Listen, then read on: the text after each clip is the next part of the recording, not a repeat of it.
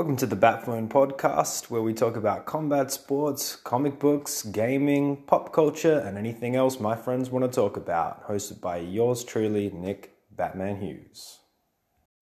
Alright, picking up the Batphone this week, a highly requested, a highly talented, highly regarded, he's a really good practitioner. Okay, so I'm just going to start off by putting you it's Anthony Pugliese. How's it going this morning? I'm good, mate. Thanks for having me. Happy to have you here, man. I've been wanting to have you on for quite a while, if not for the reason that I'm a big fan. I'm a big fan of MMA and I'm a big fan of martial arts in this state. And I've talked about it before on the podcast. You know, I sort of care a little less about if Conor McGregor wins, but I care if Anthony Pugliese wins, you know what I mean? I feel like an affinity to the people who are coming up from this state. And you're one of those people that I've been a fan of from day one. I'm a fan of the club that you come from. I'm a fan of the coaches that are around you. And I'm a fan of what you've been able to achieve in the arena of martial arts, whether it's mixed martial arts or grappling. So very, very happy to have you on here today. Appreciate it, man. Thank you. So how have you been this morning so far? It's good. Went out for my coffee and... Yeah.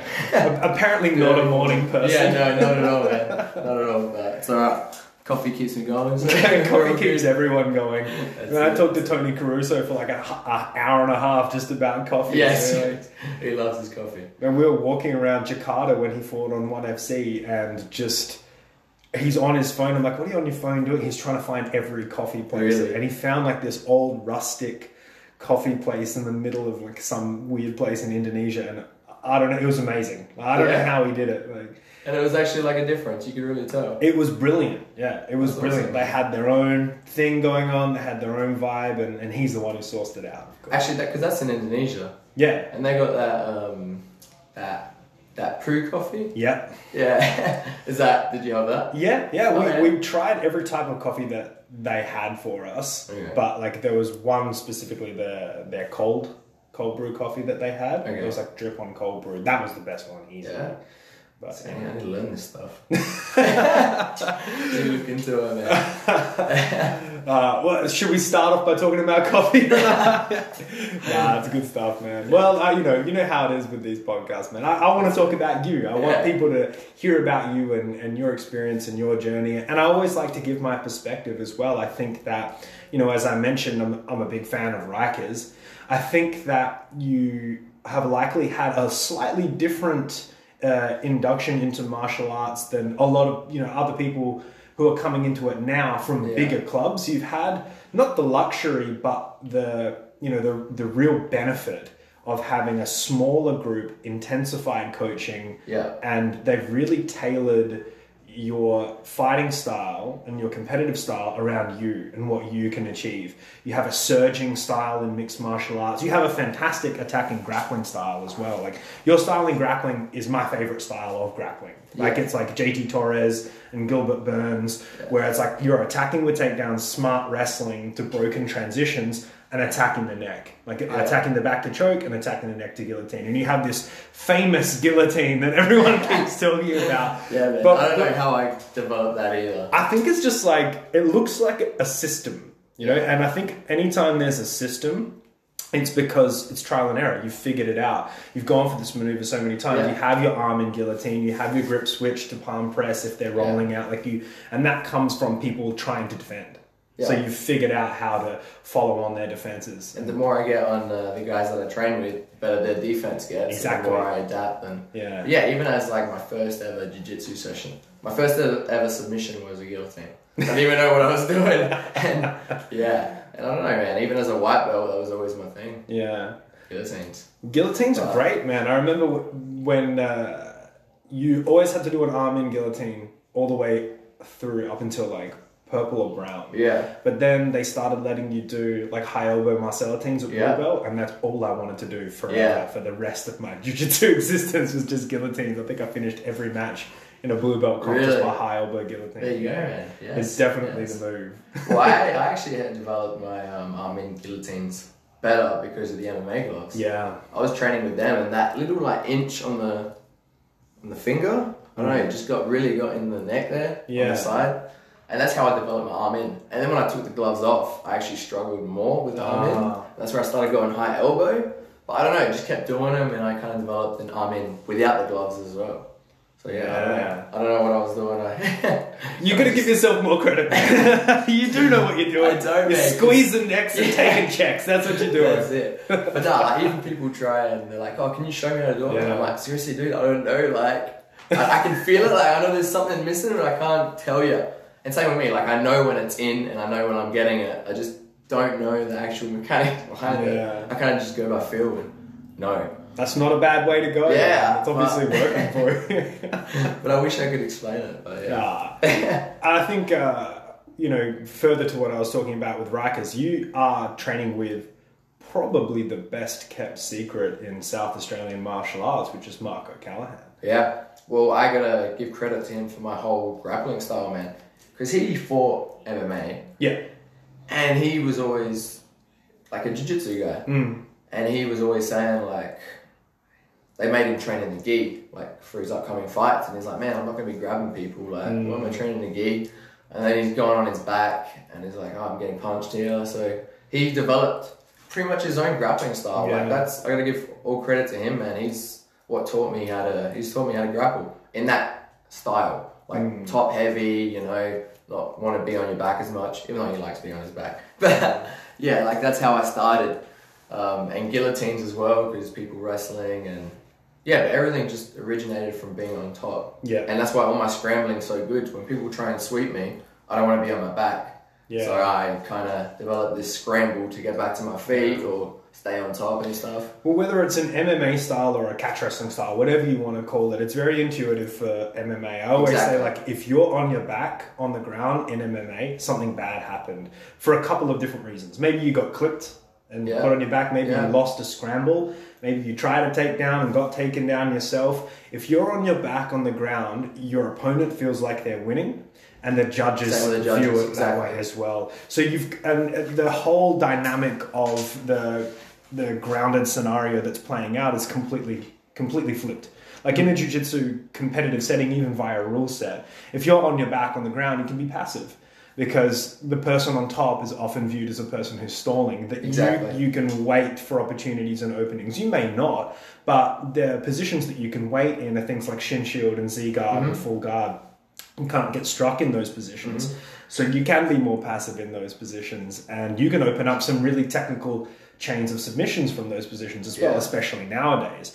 But in MMA, it's completely flipped. The onus of urgency is on the person who's on the bottom. So if you're not creating angles to sweep, submit, or scramble, you're losing the fight. 100%. And another dynamic that is playing out is the clock. And this is something we talk about a lot. You know, if you're in an amateur fight, a 3-minute fight, let's say it took you a minute, right, to take someone down. You've now got 2 minutes to finish that person on the ground with a submission, likely because you can't elbow them, right? You can strike them into guiding them into positions, but now you're in a situation where you've got 2 minutes to finish someone. You better be super sharp and super precise to do that. But conversely, if you got taken down, you've only got 2 minutes now to get that takedown back, either with a sweep or a stand-up, and then be ascendant in the striking again, or you've now got to completely do something that is very stand out to win that round.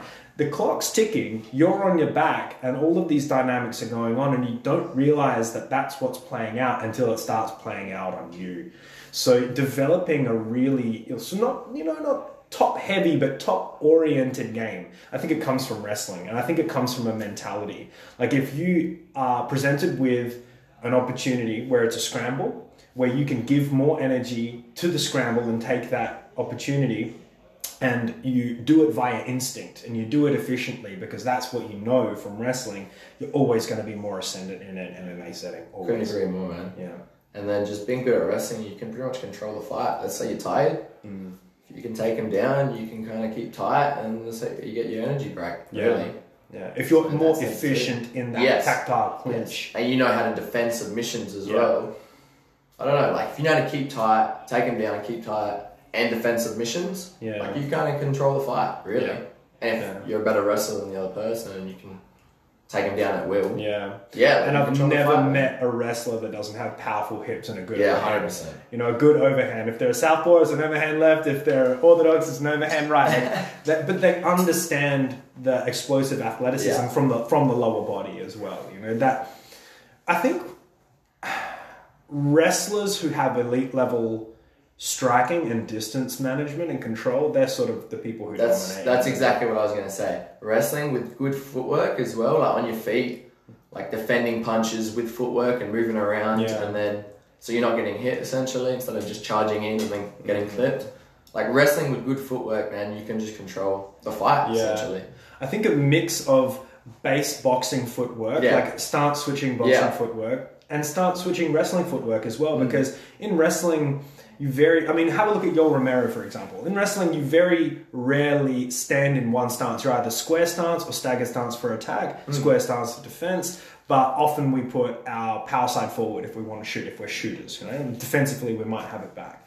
But because we can't strike people, we have to work on level changes and knee taps and ankle picks and snap downs. That's how we level change and open up angles, and we stance switch to open up angles to gain access to different shot variations as well. So if you look at people who started to integrate that type of footwork, they were wrestlers. It was like TJ Dillashaw and Dominic Cruz and Uriah Faber. They were the first ones to do that type of thing. And Yoel Romero does it as well. But they parlayed that into angled striking variations, which made them incredibly dangerous. 100%, man. Yeah. Look at that. Yeah. But I often think like this is because I have to. But that's awesome though. One other thing I wanted to say is Miles told me, he mentioned to me that I was the first person to play rubber guard in MMA from South Australia. I heard that in one of your podcasts. And I think that I'm wrong about that. Yeah, I think Mark was. Oh, yeah? I think Mark was the first person to do rubber guard in MMA from South Australia. Really? Because I remember pictures up on the wall at Rikers of Mark fighting. I'm pretty sure he's doing rubber guard in one of those pictures. Actually, you know what? I gotta have another look. I really need to go there and have a look. You might be right. I think he was. Because like for as long as I've been a fan of martial arts, like he's of the echelon of people that I was a fan of when I was coming up. Like I've talked about it before, Brad Thompson and Mark, these are the people that were traveling away to go and fight. And I just thought that was some blood sport level shit. You know what I mean? Like what? They're traveling to fight another man in a cage? That's ridiculous. But that's how I felt about it back in the day, because it was just nonsense. Like people weren't doing that thing that they were.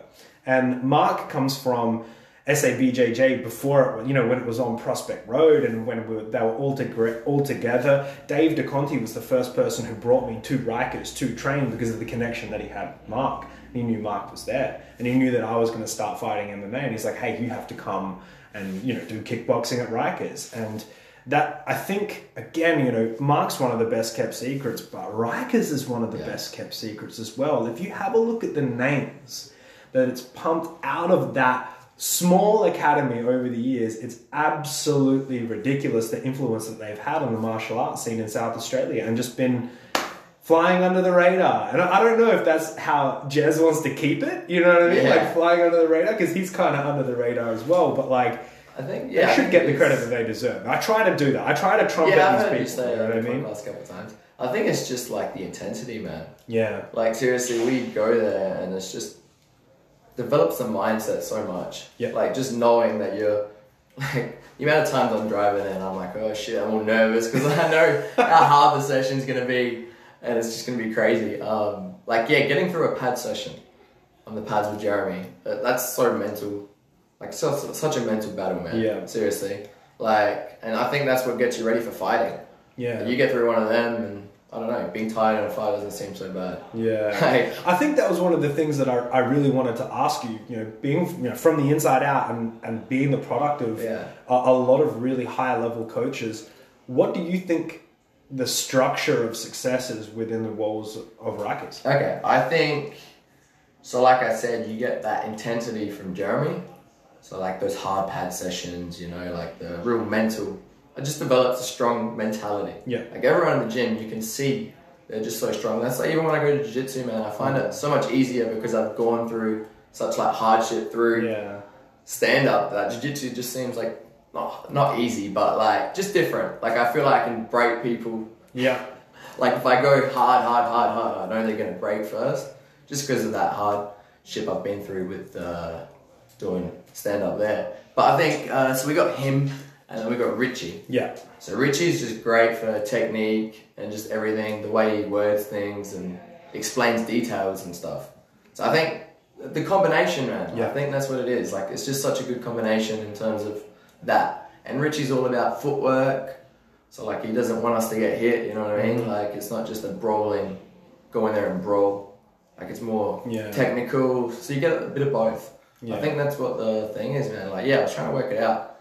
I think that's where we all come from. Like, we're all so intense when we're in the gym. And then we get that technical side with Richie and just, I don't know, man. Like, I think there's something to it there. I 100% agree with you, man. And that's what it looks like. You know, that's what it looks like from the outsider. And obviously I've spent time there. You know, you might not know, myself and Pavel, we used to run wrestling out of Rikers. I didn't know that from the podcast. There was a time where I had a key at Rikers, you know what I mean? And I was doing my own strength and conditioning out of there, and I'd slam the sledgehammers on tires and stuff like that. I remember laying on the mats one day, and Kim Johnson and Charlie Chow were talking to each other because they were both cutting weight, and I was cutting weight at the same time. This was before they had a sauna in there as well. But Kim must have just got like an ice cream maker, and he was just talking about all of the ice cream that he was going to make. And I was like, man, you need to stop talking about this, right? It's like how bad is that? 45-minute conversation about ice cream whilst we're all trying to cut weight.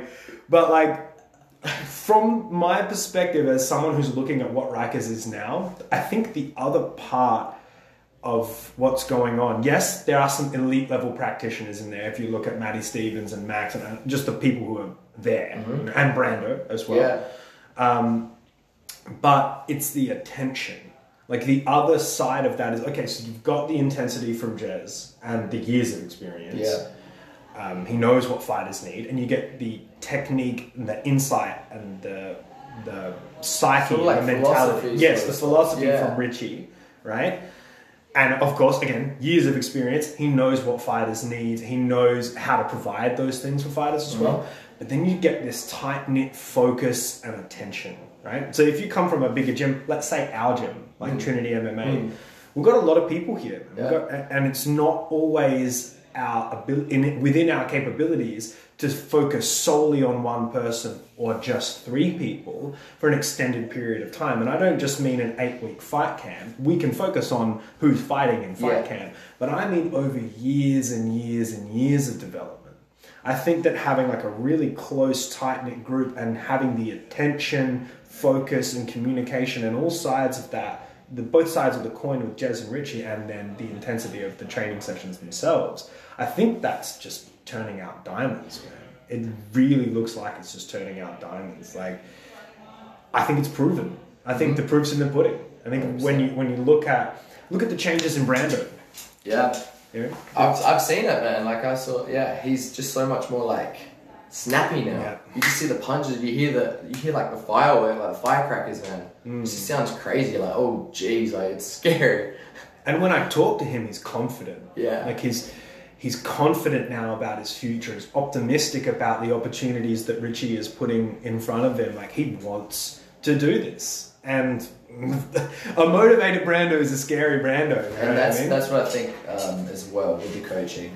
Is if they know that you're 100% committed, rocking up all the time, they're going to give you that attention. Yeah. Because you're right, like, there's so many people, it's hard to give attention to everyone. Yeah. So they kind of do it to the people who show up every day, really want it. And that's where I think as well. It's the people, they really want it, so they're the ones that are going to be successful as well, you know? Yeah. And great things are happening, man. Like, I want to shine the light on them a little bit more because I feel like they deserve it. But I think that's just inevitable. It's kind of inevitable. Yeah. You know?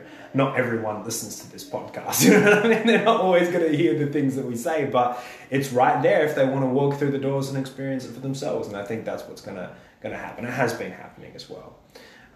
Mark just got his black belt. Yes, he did actually. Finally. Last week. Yeah, I know. That's awesome. I think he said he was a purple belt for like 10 years or something. It's just ridiculous, man. Yeah, like it's just ridiculous. Yeah. Like the caliber of what he's been putting out and how consistently he's been doing it Yeah. You know how it gets bandied around? Like you see posts of people get graded and like, well deserved, well earned and shit. Like you can't understate how well earned that belt was. I think he's been training for 20 years now. That's amazing. Yeah. And coaching for what, like 10?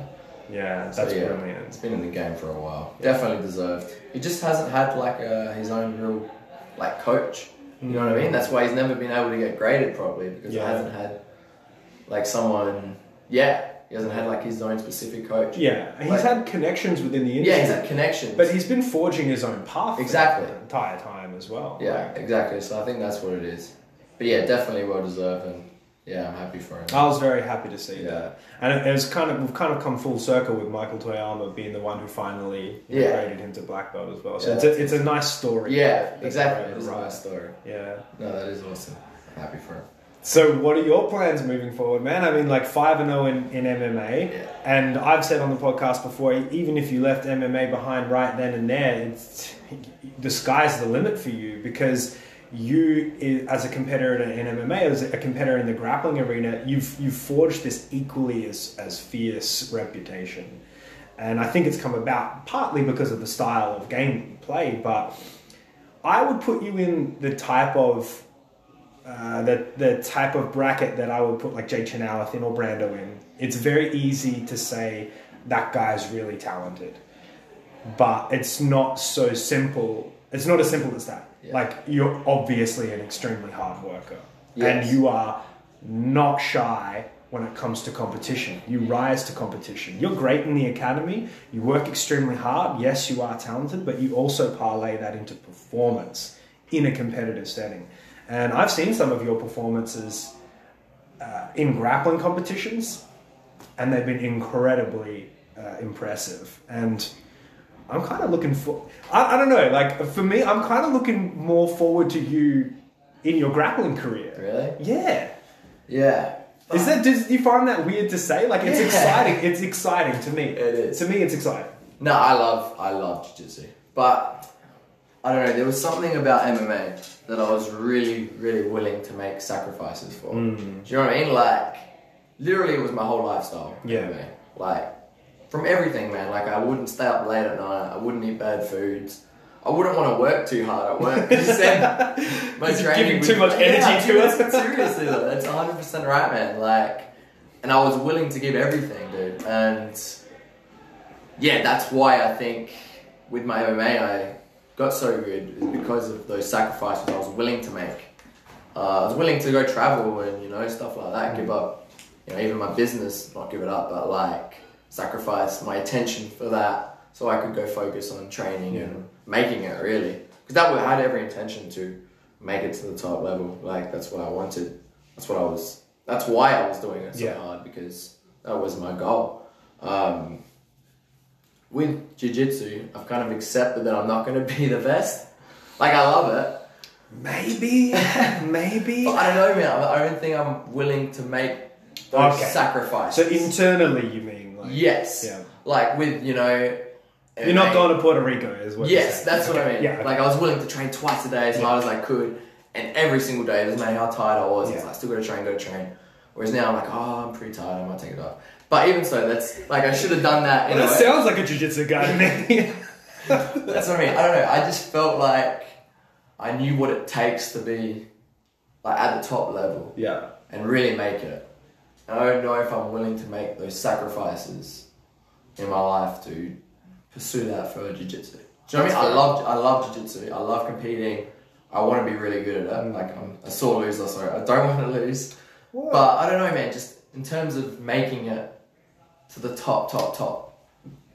I don't know. I don't see you as a jiu-jitsu guy. I see you as a grappler.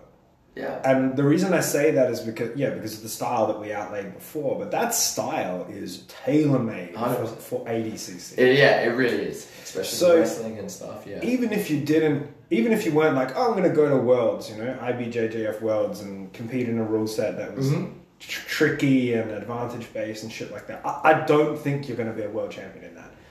Do I think you would kick some ass at ADCC trials?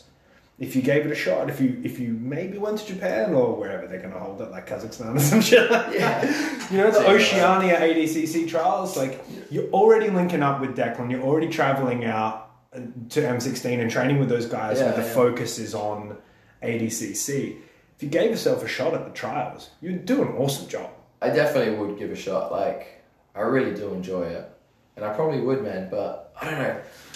I did the same thing to Taylor, man. When she came on the podcast, I was like, you should do ADCC. God, our MMA's on the horizon for you. You know, like, I want to see the best things for people around me, and I'm an analyst, you know, to a fault. Like, I need to stop thinking at night, you know what I mean? But the way I see it is your style is very conducive to success in an ADCC rules format. I think you've got the athleticism, the right weight class, and I think you could give yourself a shot at it. Even if you're not going to do 2-a-days, even if you're not going to go to Puerto Rico, put you in that pool, put you in that mix, put you in those brackets, and you'll compete. You will compete. You're getting me excited. I'm very motivated. I'm like, I can't wait to go train after this. Hey, we've got an open mat right after. You know what? That's not a good idea. Yeah. But, you know, even all that being said, we're a week out from a super fight that you've got. And that's ADCC rules as well. And that's M16 Open. There's some awesome matchups on that card. Back from the podcast is going to be there next week, giving interviews. So you've got to give me an interview next week. Yeah, that's fair. Yeah. No. But how are you feeling about that? Yeah, great, man. Yeah. I really appreciate what they're doing. Yeah. Giving us a chance to compete as well. And I love the format. Yeah. I don't know. I've had like jiu-jitsu competitions. I just really look forward to this. Like, I don't know. I really like it. I like the layout. I like everything about it. I like the 10-minute rounds. I just like the rule set. I love the 10-minute rounds, man. I love it. I think they should do 10-minute rounds for MMA. I think pride rules. Not pride rules, but pride times. Like 10-minute first round, 5-minute overtime. Okay. Less stand-ups. I mean, because it's becoming a game. Anytime you put rules it's a sport. It becomes a sport. Yeah. Anytime you put rules into it, as you said, it becomes a sport. I can win a round. You can win a round by doing specific things that I know the judges want to see. And you know what, saying that, man, I've noticed the same with jiu-jitsu. The more like higher belt you get, the more technical jiu-jitsu becomes. But like, I feel like more it turns into a sport. Yeah.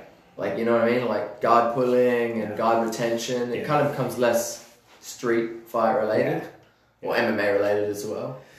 I have to agree with you, man. And I mean, I think there were some misconceptions about what jiu-jitsu was.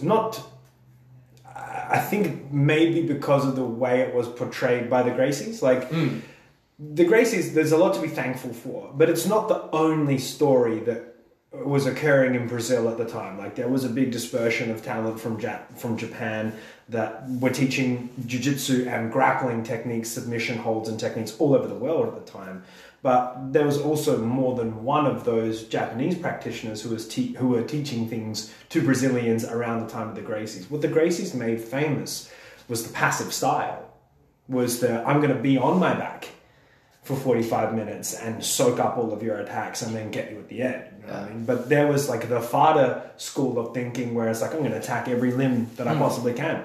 I'm going to footlock the shit out of you. I'm going to arm lock you. And then there was like the Vale Tudo school and break-offs from the Gracie Academy, like Valdemir Santana. Like, these guys were around the same time, but a completely different style and a completely different mentality. And they were about what you're saying, like, hey, yeah, these jiu-jitsu techniques exist, but let's attack with them. We don't have to be so passive. Yes. And I think that's why ADCC is so attractive to a lot of people, because of the way the rule set is structured. It is a submission wrestling tournament. That's what it really is. Like, it rewards attack and grappling, and it rewards wrestling. It does reward wrestling. At the end of the day, guard, you lose a point. Exactly. But at the same time, if you get a takedown, you got to put their shoulders on the mat to score that takedown. You've got to control it. I mean, I love that idea. I think it's a better idea than advantages. You know, I think it is less passive and it is more attacking. And I also think that, you know, just as you said before, any rule set can become a sport quick, fast. Think about EBI, for example. EBI rule set, when it first came out, was like, oh, it's this new cool thing, you know, and then we're going to have overtimes at the end. And the whole idea was that you were going to get a definitive winner via submission. But I can stall you out and go to turtle and not let you do anything to me for the full regulation, and then I get a free position on you at the end. Yes, actually, that's true. Because it is pretty easy to just defend and then survive, essentially. Like, even though you're getting passed and mounted and whatever else.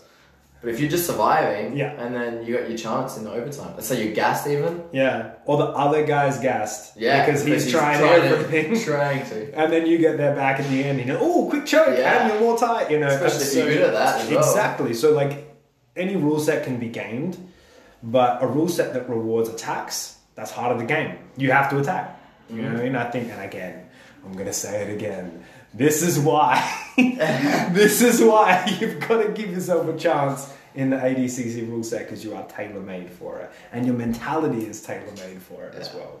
I like 10 minutes too. Yeah, 10 minutes works. I feel like it works. It works, definitely works for me as well.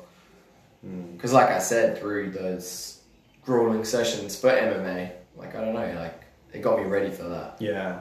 I feel like I can break people more. Yeah. Just 10 minutes. Like, if I'm like, all right, I'll just keep going, eventually I'll get them. You know what I mean? Even though sometimes they might be a bit technically better, you just keep pushing, like their gas tank will run out and start doubting themselves.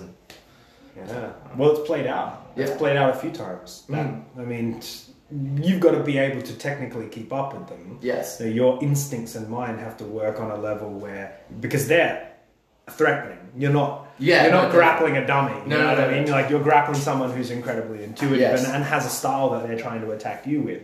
So your aptitude has to be at an elite level, but you're saying that your mind, your conditioning, and your aptitude is at a level where you can put it on someone to a place where they can't go. Yes, exactly. And that's what 10 minutes gives. Otherwise, in 5 minutes, I don't think you can. Like, no. You know what I mean?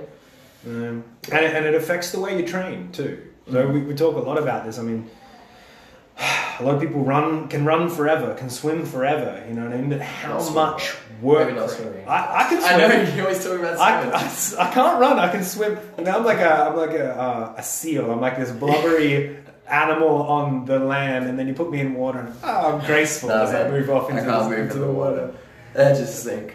But like, if you're fighting 3-3s or 3-5s or even 5-5s, it's about how much work rate you can pack into a short amount of time, which is even, physically or physiologically, it's a completely different energy system. So you can have really good cardio and run track, but what's your lactic threshold? What's your anaerobic threshold? How much can you really do? What's your output? Actually, when I'm training 10-minute rounds, the first thing that goes is like my muscles. Like, my cardio is still okay, but then I just can't move my arms, and I'm like, oh shit, like, it's like, that's something too. Yeah. Like I said, anaerobic. It certainly is, yeah. The energy systems in your body. Grappling is very interesting in the interplay between energy systems. I think that it's probably more lactic threshold than anything else, but it pushes you way past that point where it should be a lactic threshold. It should be more endurance based, but because of the intensity and because of how much concentric squeeze you're always using, or not concentric but like isometric squeeze you're always using, it kicks you out of an endurance phase very, very quickly. It's very interesting as an energy system. I didn't know the science behind it. I just well, have you ever seen people just gas automatically when they do MMA for the first time? It's probably yeah. But what's that from? Well, it's because they're used to working in different energy systems. Yeah, just like tensed up, or the nerves even. Well, when you're striking, you're very much in control of your breathing. It's very aerobic. And that's why boxers run track, right? Because they can breathe with every strike, they're never inhibited. And your aerobic conditioning is very important. Even when you're throwing powerful shots. Like, you have to throw powerful shots over 12 rounds, right? So your aerobic conditioning is where you have your wheelhouse. Like, you think someone like Floyd Mayweather, for example, your wheelhouse is in aerobic conditioning, your breath work, everything is there under your control. As soon as you come into contact with someone in a grappling format, and I mean physical contact, all of your internal organs are inhibited, including your lungs. So you're immediately kicked out of an aerobic energy system, and it becomes much more lactic threshold. And are you tapping into different as well? Like, you're standing up and then you're sprawling. Exactly. And, So every time you get up and down off the ground, it spikes your blood pressure. Like if you've ever been lying down, you get up too quick, that's blood pressure, right? So every time you do that, it's peaking you. And if you're now competing in a rule set where you have to move between energy systems, constantly get up and down off the ground and perform tasks whilst you're there in different planes of movement, it's just a completely different energy system for your body. And I've seen people who are incredibly fit grapplers, like elite fit grapplers or elite fit strikers, do MMA for the first time and just gas within 2 minutes because they forget to breathe. And I think the other thing that is going on is that sensory overload as well. Yeah. When you feint at someone in MMA, it can mean so much. And when you feint at someone, you make them stiffen. And especially when, like Richie always says it, in a competition, your senses are more heightened as well, so you're more bait on the feints. 100%. Rather than, And what does that look like physiologically when someone baits? Like you actually tense. Yeah, but that's just your nervous system. You kind of you're tensing at their reactions and You make them slower by feinting at them. You can make them more tired because they don't realize what their reactions and their bites on those feints are actually doing to them. It's slowing them down over time. And that's why Alan Hartley's really elusive as well. And that's why people like Tim Rogers, who's not, by his own admission, he's not a body guy. You know what I mean? Like, he fights Adonises all the time, and he just looks like he's come off the farm chucking hay bales. He probably has. But he's so elusive with his feints and his range and his reach. He's always showing you different looks. Anything could happen. He makes fit people look unfit. Did he develop that himself, or is that something you teach? Bit of both. But I'll never take away the fact that Tim has been able to develop a style which has suited him to an elite level. Like, we talk about these things, we talk about these elements, but to employ them, that's on you. The way that you employ them is an individual process. And Jake Chenoweth is another guy who does this very well. And I bring up Alan Hartley because I think he's probably the best at it, just from the way that he interacts with people in the academy, and he's aware of these variables as well. Yeah, that's awesome. I really take notice. I love this kind of stuff, man. You can hear it. Like I know. That's all I do. I'm just so interested right now. I'm like, my mouth open. No, look, I'm sure. I'm 100% sure that Richie and Jez are aware of these things as well. They just have a different way of approaching it. They might not tell you directly that that's what's going on, but they'll ingrain it within the movements that they're talking. The other day we did a session where we warm up with every session we warm up with shadow boxing. And then Jeremy's like, alright, no one's throwing any punches for the whole round, just feinting. So the whole round you're just feinting, not throwing any strikes at all. So I guess, it's the same thing. I like to feint a lot, even with shots and stuff, mix it up, get people thinking. I think that's like part of my whole game as well, man, just changing it up, really. Well, I've seen you're a surge fighter as well. You might not necessarily storm out to the center of the cage and take the center. You can, because you're also very fit, you can play to the outside and surge and take space. And then sometimes you'll stand your ground and you'll open up the angles when you are in the center, and that leads you into your takedowns. Or if people overcommit, they come to you, you can go under and hit that big double. But also, I fight people differently depending on their style. Yeah. For some reason, everyone I fight is so tall. Yeah? Like, literally. Yeah, my last fight, the guy Brad Wally. Brad Wally. That was a different style though that I fought him, I guess. Yeah. But the last guy I fought, he was like, 6 foot bantamweight. That's ridiculous. So I was like, alright, well, I got to get inside or just play too far out so I can't get hit. Yeah. So I was playing a real distant fight and then trying to time my way in. So I had to change up my game a little bit just to get on the inside. Yeah. And then, I don't know, when I kind of grabbed him because of his height, I don't know, I just felt like a lot stronger. Yeah, you felt the ascendancy. Yeah. So I was like, okay, I'm just going to try and get him close and take him down. And so that's what happens in fights, man. Instinctively. Like you felt it, and let's say the round ended and you're standing in front of him again, you're like, I know where I want to be now. 100%. Yeah. That was what it was like. Going into that last round, I'm like, alright, he just knows he's going to get taken down and he's going to try his best not to. Yeah, that's it. Like, we know where this is going to go. And I think I was even stuck. I think I was over against the cage. I think I had my back against the cage at one point. And I just felt so much stronger, and I'm like, you know what, I can just lock up my hands and take him down with the body lock from over. Like, I don't know. Just because I think that's what I mean. You give up different stuff from your attributes. Like if he's taller, I guess he's going to be a little bit weaker because not so much muscle mass. Whereas me, I'm a bit smaller, so I was a bit more stocky and had the extra strength. So yeah, I guess that's kind of a thing too. Yeah, and fights is very much a conversation and communication in that regard. Like, he's aware of that too. He's aware that when he's in the over, he's like, shit, I fucked up. Exactly. It's bad, I don't want to be here, you know what I mean? Yeah. He's going to do everything he can to stop it, but, you know, that's it. But yeah, that's what I mean, but I had to change up my game, my style, essentially. I mean, I guess wrestling is my style too, but...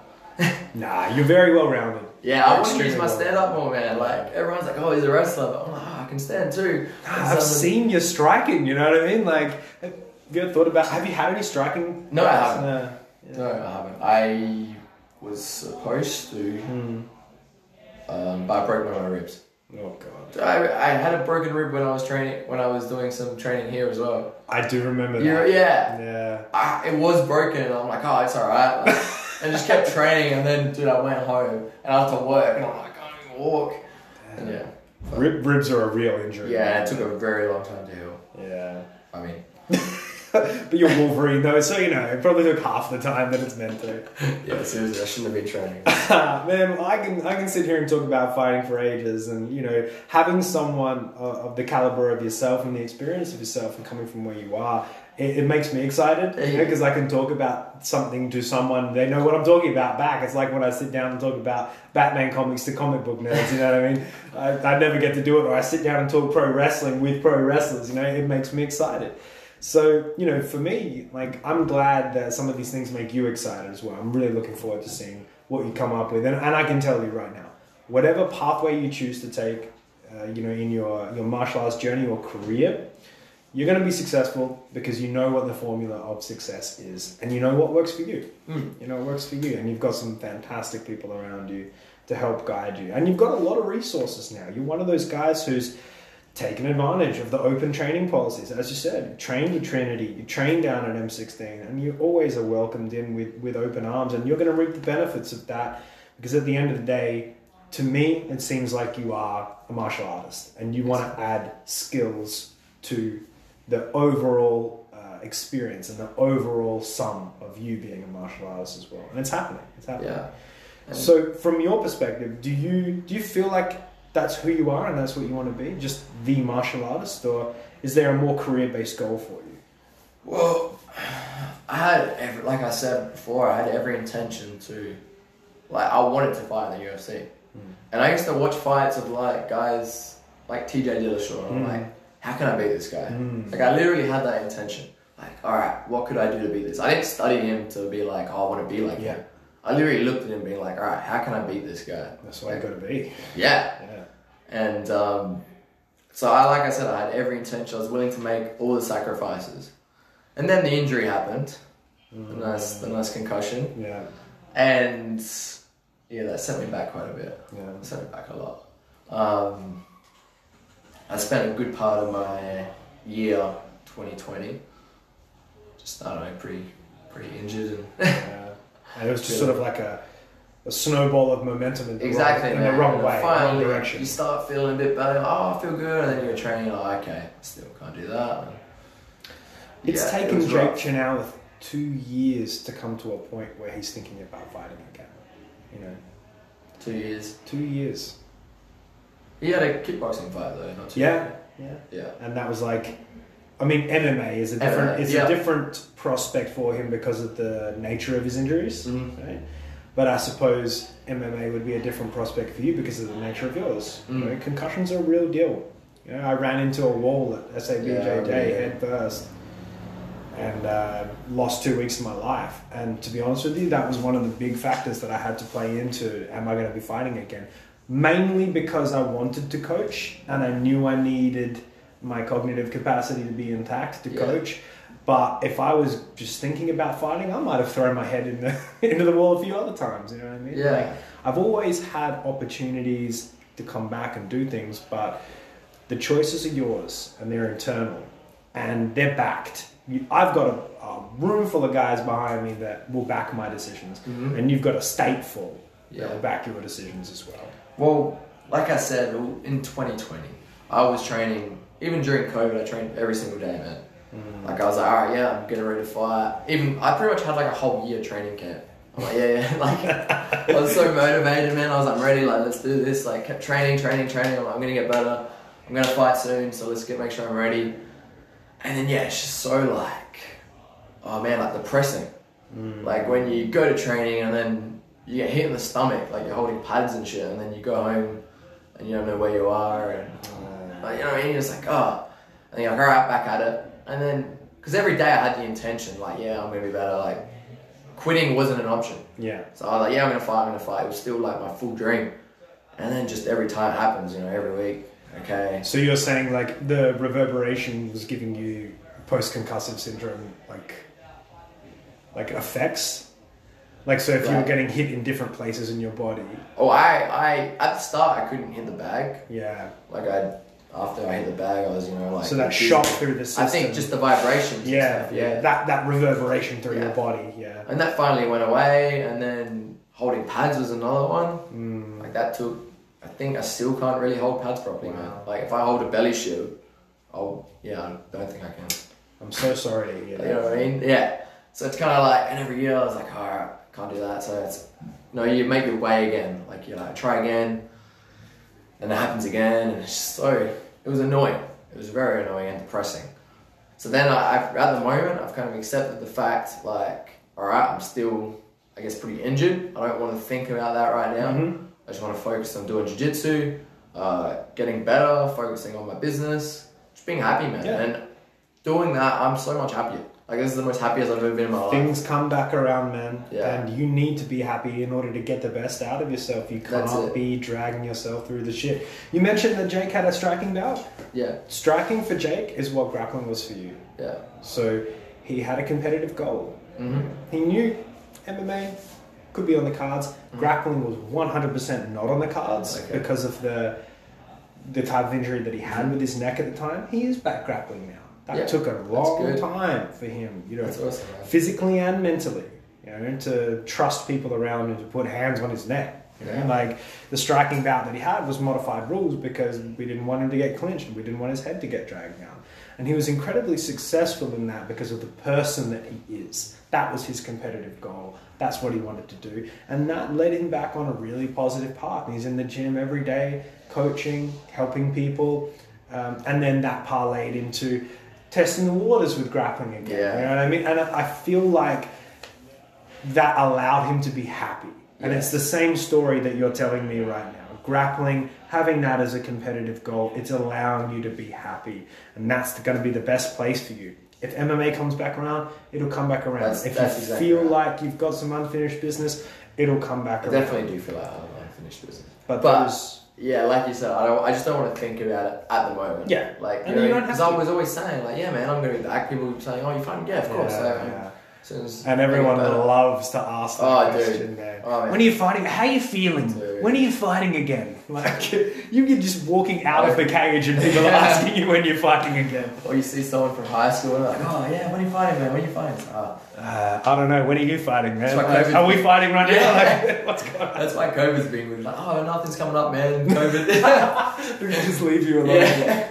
I think it always comes from a place of, they're trying to be nice or they're trying to give interest, but they just don't understand. Like, how's your weight as well? Dude, what about, how's Conor McGregor, man? Do you want to fight? Yeah. Actually, I hate the guy. I was about to go into surgery. Like, I'm on the table with my knee, about to go under for this surgery, and they're asking me about Conor McGregor. Yeah. Because they see my ears and they're like, oh, you're a fighter. Oh, I've heard you're a fighter. Oh, yeah, what do you think of Conor McGregor? And I'm like, oh, shit, like, we're going to do this now. Seriously, I know.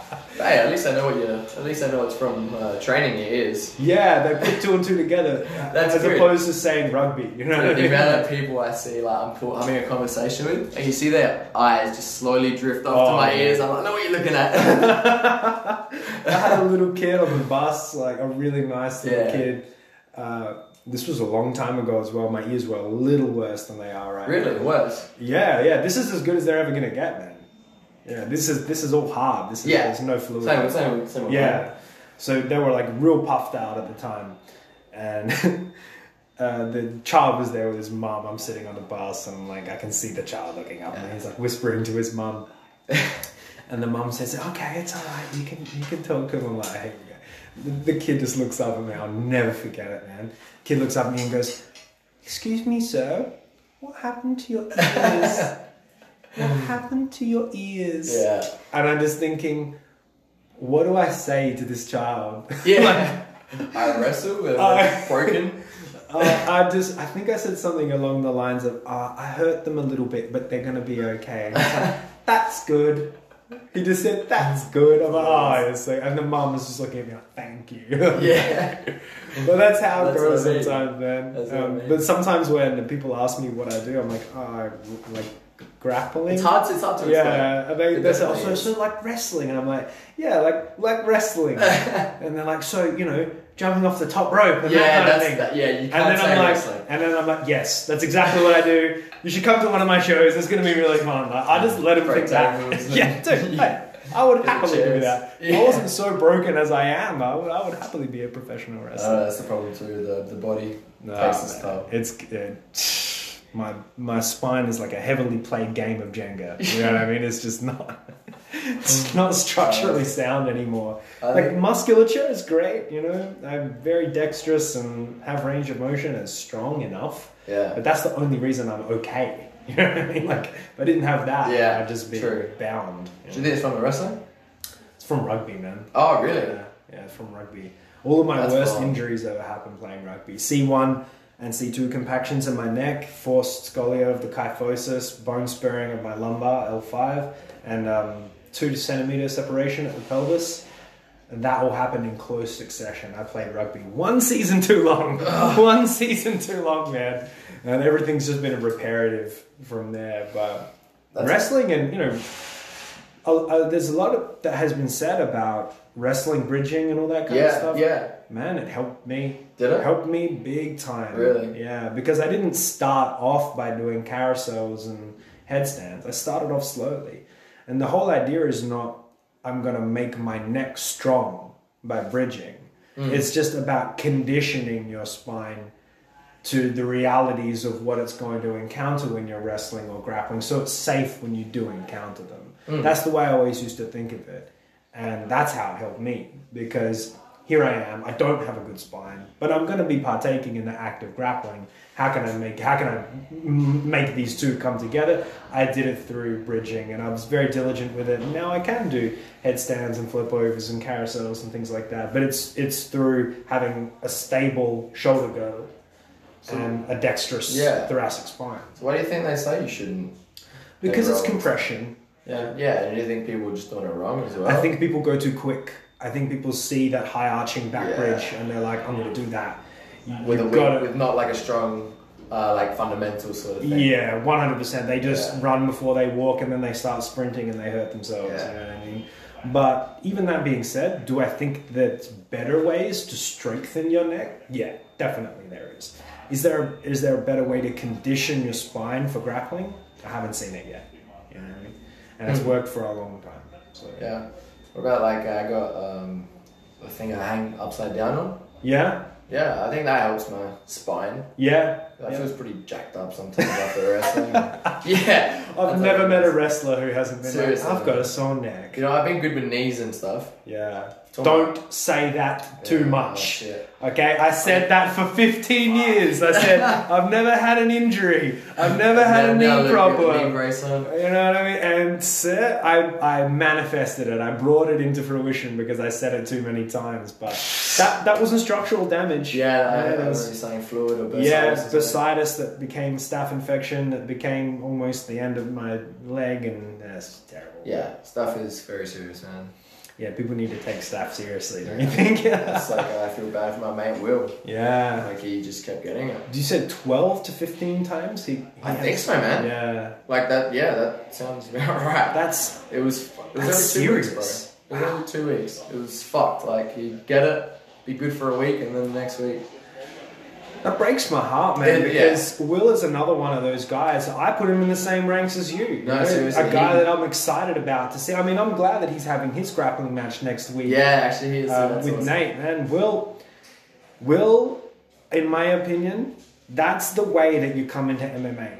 He had a really good backlog of grappling competitions, Muay Thai and kickboxing fights. Yeah, boxing as well. Boxing as well. Earlier days. Yep, prior to ever competing in amateur mixed martial arts. And that archetype, that's what we mandatory replicate now at Trinity MMA. You have to have had striking bouts, you have to have had grappling matches before you ever go into an MMA amateur scenario. And yeah, just to hear that he was having those kind of difficulties, and that's what was holding him back, like just that skin, staph, that's what was holding him back. That was killing me, man, to hear about that. But he's just one of those guys that trains so hard too, man. So he's probably just like his body was his body was just so like run down. And I guess that could have been one of the things, because it's just like what me and him, man. We just train so hard together. And I don't know, probably just caught up to him. Yeah, but he's back. He's gonna be happy. I'm so pumped, man. I'm so happy for him. He's finding his happiness. We still train together, and it's the best. Like my favorite training partner ever. Like it's so good. You need those guys, man. We just like shake hands and we're just like, it's go time. Like we just know. It's on. I've rolled with Will. It's always like that. Have you really? Yeah. I rolled with him down in Progressive. I think I was like pretty fat and overweight and out of shape at the time. Oh, was it a while ago? Was it? Yeah, but you know. It's what it is, man. Like, he's just a gun no matter tough, what. Man, yeah. 100%. He made me tired. Yeah. Yeah, so my favourite training partner, and people might not know this, is actually Tom Crosby. Oh, yeah? And I'm more than happy to admit that, you know, if I let that kid pass my guard, I'm in big trouble. You know what I mean? But he's my favorite training partner because I've been training with him for so long, you know, since he was 14 and I was 17, you know what I mean? Or 18 or whatever I was at the time. And he's a big guy, moves like a small guy. And every time we slap hands and we're ready to go, it's always technical. Always technical. That's good. And I'm really happy for it. That's funny, like you never really think too much. I mean, because we have a lot of training partners like that. Who's your favorite training partner and why? You know what I mean? But I'm sure that, you know, if people hear that, they'll start thinking about it and they'll go, actually, I do have a favorite training partner. It's like, but I'm gonna hurt people's feelings if I tell everyone who it is. But no, I got another good training partner. His name's Eli. He's competing on the show next week as well. Is that McLeod? Yeah, McLeod. Yeah, he's one of my best mates. We're actually opening up a shop together too. This is what I wanted to ask you about, because last time we were going to do this, you had to work through public holidays. Yes. But I gather that that's because you're building towards something now, which you want to talk about it? Yeah, sure. Well, it's Pasta Yoga. Yep. It's my parents' business, and I've just been getting heaps more involved lately. Me and my brother, and my mate Eli. It's coming on board. Yeah, he's like, hey man, I want to open up a shop. I'm like, yeah, fucking right, let's do it. Brilliant, man. That's going to be awesome for you guys. We get the keys, I think, next week. So it's all going. Next week you get the keys. We get the keys, and then we got to like do everything. So what's the location? Modbury Pasta Go-Go, man. You're going to get some business. It's going to be good. You're going to get some business. I'm going to send the Spartan down there. Hey. He's going to test you guys out. He's going to tell me. That's awesome. I think he's been. Oh, of course. Of course, yes. I think he wrote a review on Google for one of our stores.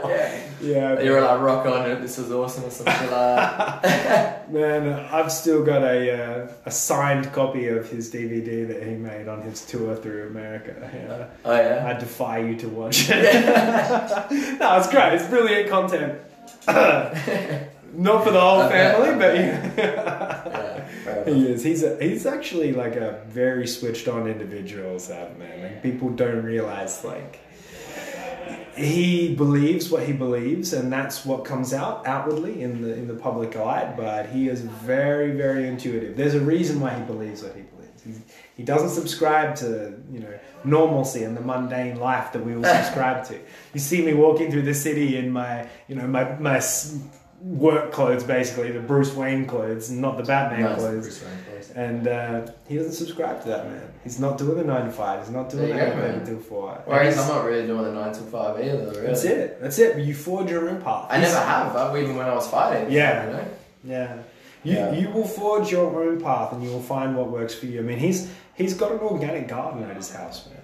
Everything that guy eats is organic. Really? Everything. Yeah. There you go. There's more than meets the eye when it comes to Sav Cruz. Yeah. Let me tell you. I was not expecting. Let me tell you. Homegrown. So, I did get a question from an anonymous listener. Does the pressure being put on you? So these wedding plans, what are they? At least you did that just to get a shout out. I was like, yeah. Just a subtle nudge. For like 10 minutes, what should I write? Like, you're gonna write something just to get your name involved. Yeah. But this is your partner we're talking about right now. Do you want to give her a quick shout out? Yeah, sure. Thanks, Caroline. Thanks, Caroline. Yeah. The wedding planning, I haven't really done much, so. She's done it all. I think that's what she wanted me to say. So. She's done it all. Yeah, you're right. You've done it all. Oh, that's fantastic, man. You guys look like a picture couple. You know what I mean? That's awesome. I'm glad to see you happy. I'm glad to see those things that are progressing in your life. You know, we talked a little bit before about, you know, I'm a big Batman nerd. I like comic books. And everyone's got things outside of the realm of fighting that they enjoy. And you've got your business ventures. You've got an awesome partner. Is there anything else outside of fighting and outside of martial arts that you get involved in? I know you said two very important words. I'm going to bring it up. Fuck it. I'm saying it. I'm going to throw you in a deep end. I think everyone knows. She puts it all on her Instagram. So you... RuneScape. Yeah, man, it's good. RuneScape. I would never have picked you as a skater. Never have picked it. Good game. It is a good game. I agree with you. I agree with you 100%. How long have you been involved in the world of RuneScape? And you said World of Warcraft as well? Yeah, I played a little bit of that. Everyone's got some nerd in them, man. I'm telling you. Everyone fighters too. Yeah, 100%. I don't know what it is. Yeah. Why is that? I don't know. Maybe we should analyse it a little bit more. Yeah, someone do a psychology study. Yeah, I've been playing for like, I don't know, man, like pretty flat out for maybe 5 or 6 years. That's but I've been playing for like 15. 15 years on this game. I'm too shit as well. I bet you're not though. No, I'm pretty bad. I bet comparatively to the people that I guess play. so. Yeah. But yeah, some real nerds on there who are really good. So, oh man. Like I always talk about when I dumped time into Street Fighter 5 and I just played as Akuma for I don't know how long, man. Just put serious time into it. Bought the joystick, did everything. Jeez. Like would do reps, you know, like would do reps of movements. And every time, and I get to Bronze League, and every time I see as my opponent either a Japanese flag or a Korean flag, I just put my joystick down. And I'm like, you can't beat these people, man. They put too much into it. Literally, yeah. All right, man. So I'm not going to throw you under the nerd bus for too much longer. And we've got to get you out of here so you can do some training for ADCC. Those 4 letters, man. ADCC. I'm not going to let you forget it. You're getting me excited. Not going to let you forget him. You've got your super fight next week. Hopefully everyone's going to keep their eyes out for that. Who's your opponent? His name is Mark. He's from Sydney, I think. Mark Scott? Yes. Yes, I know the guy. Oh, do you? Yeah, I know that guy. He's talented grappler. You're going to have a great match with him. Yeah, cool, man. Looking forward to it. He's my weight as well, so I'm pretty finally about that. Yeah. Yeah, I'm going to have the best luck. People my weight. Yeah. No, that should be good. Brilliant, man. I'm looking forward to more opportunities just like that, and I'm sure we're going to see them in the future. So as we come a little bit closer now to the end of the podcast, I always give time for thank yous, man. Is there anyone you want to thank or anyone you want to mention before we head off? Yeah, I guess so. Obviously everyone at Rikers, everyone at the new gym, Eastside Rolling as well, Mark. So he's kind of like, he does his jiu-jitsu out of there now. Yep, that's awesome. Yeah, he's still like affiliated with Rikers and stuff, but he just does jiu-jitsu just for a different timetable. Yep. You know, like we do a 6 o'clock session, so 7:30. Yeah. Those 7:30 sessions are... They get late. Yeah, especially with daylight savings. So yeah, everyone at Richie and Jeremy at Rikers and all my training partners, Matt and stuff, Matt Stevens, down at Eastside Rolling as well, Will, Eli, Mark, I don't know, I guess Caroline. Yeah, I guess Caroline. You're going to get pumped when she hears this, man. It's going to be hilarious. Now, I've met Caroline. She's very nice. Yeah. Yeah, nice. Yeah. Nice. Shout out to Pasta Gogo.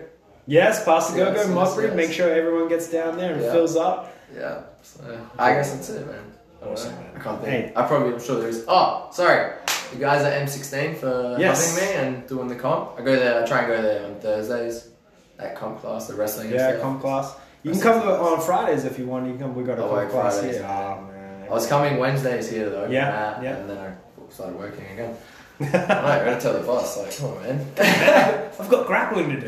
Yeah, 100%. Nah, well, my brother just broke his hand, so you got to pull. You got to pick up the slack. A little bit. That's all right. Yeah, you're gonna do what you got to do. But hey, thank you for coming on the podcast today and talking technique with me, talking nerd with me, talking about ADCC, all this stuff. I really hope people make sure they put their eyes on you, what you're doing with your grappling. Go back and watch your fights so they can listen, see what we've been talking about today. And as I said, I'm a big fan of martial arts in South Australia, and I'm a big fan of you. Have been for a very long time, and it was really awesome for me to get down here and chat with you. And cheers.